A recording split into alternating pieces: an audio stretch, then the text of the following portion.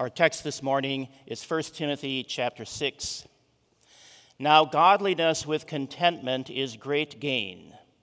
For we brought nothing into this world, and it is certain that we can carry nothing out. And having food and clothing, with these we shall be content. And these are your words, Heavenly Father. Sanctify us by your truth. Your word is truth. Amen. You may be seated.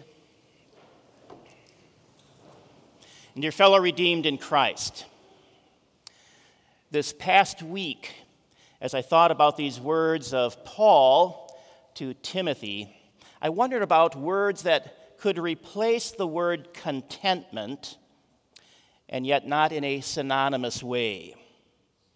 Like godliness with resignation is great gain.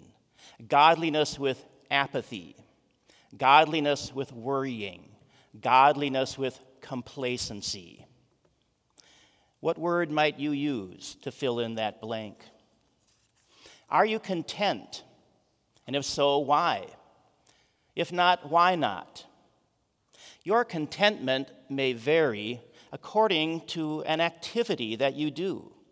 Maybe you are content with certain abilities that you have. Maybe you are discontent regarding your grade in a class. Perhaps you are discontent with a relationship you have. Or maybe you are content with your spiritual life or not. Life as a child of God is the way of godliness.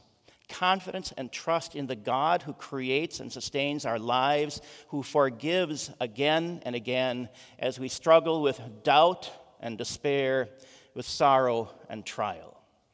With such trust and faith comes contentment, realizing that we are dependent creatures, not autonomous.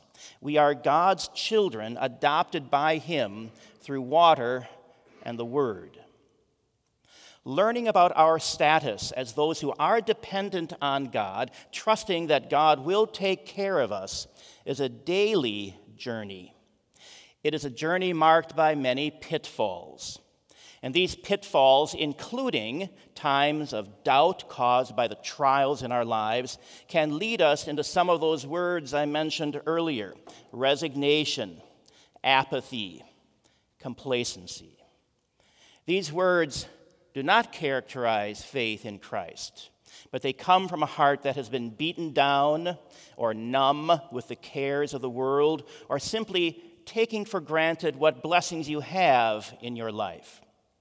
We are resigned to our situation. We don't care about it, or we think we have achieved enough and that we have accomplished that without God.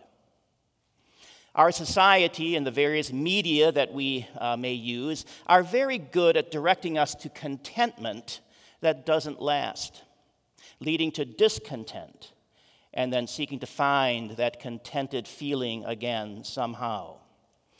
Have you ever searched for something online, some clothing, shoes, a computer, a game, a book, or any of the other myriad things that surround us, and find out that by some algorithm, various solutions to your search suddenly show up? I didn't know I wanted that specific thing, but now here it is, and maybe I should buy it. And a click or two later, I have. And now I'm content for a while until the next thing comes around. Godliness with contentment certainly is great gain. But the gain is not measurable by worldly ways of measuring. There will always be a desire for more if we're going to measure in that way. We are doing it wrong if we think that godliness must bring measurable results. Do this and you'll be blessed in some way, worldly wealth that you can count. You might have heard about the prosperity gospel. The false teaching of that very prevalent teaching in our culture today is defined this way: financial blessing and physical well-being are always the will of God for you, and faith, positive speech, and donations to religious causes will increase your material wealth. Name it and claim it, and it will be yours, if only you believe. This is not the way of godliness with contentment. When we confess our faith in God the Father, we are taught to trust that He gives us all that we need to support our lives. Such trust brings with it then contentment because we understand that the God who loves us will provide. When Jesus taught His disciples to pray, He included words that we still speak to this very day. Father, give us this day our daily bread. The Old Testament Israelites, as they wandered in the wilderness in the last half of the 15th century BC, learned to trust God for daily bread. He gave them manna for those many years, daily bread, a food that gave them what they and their children and grandchildren needed. They certainly did not deserve that daily bread, but God gave it regularly and generously.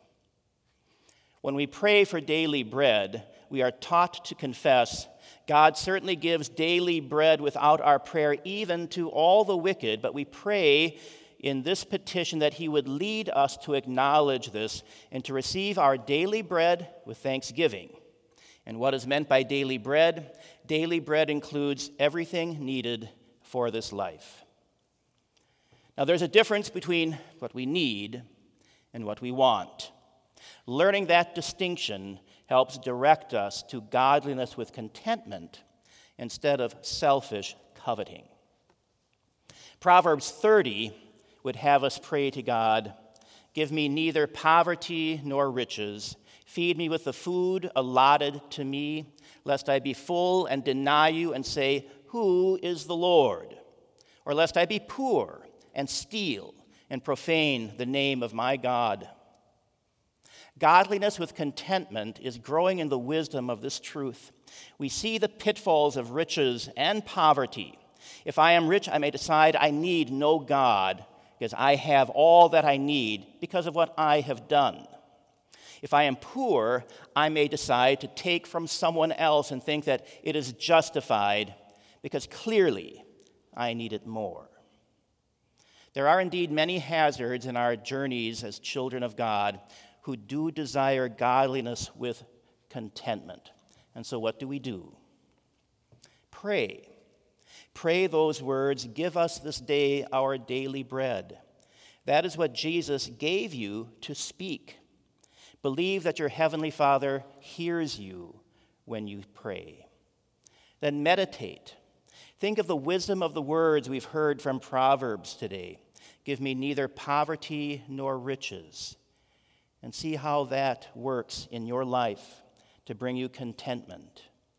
And then know that the trials and hazards of life are met with the life, death, and resurrection of Jesus Christ, God's Son, the one who considers you worth dying for, and who lives again because He wants you with Him in that heavenly home where true and untarnished contentment exists for you forever. God grant you all growth in this godliness, trust in God's mercy for you, and true contentment in the God who cares for you. In Jesus' name, amen. And glory be to the Father, and to the Son, and to the Holy Spirit, one God, now and forever. Amen. You may rise, and let us pray. Lord God, Heavenly Father, we thank you for all your benefits, that you have given us life and graciously sustained us to this day. We beseech you, do not take your blessing from us.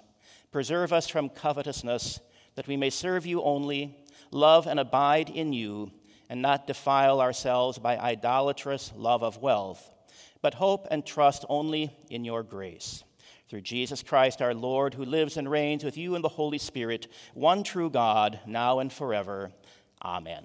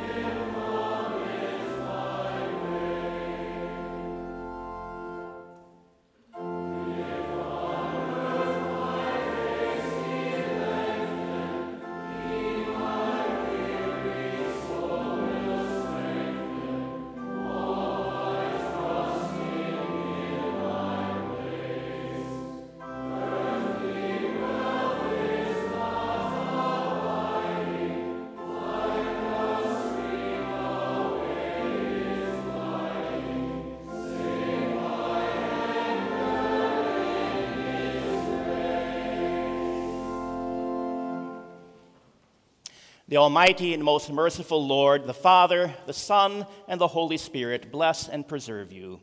Amen.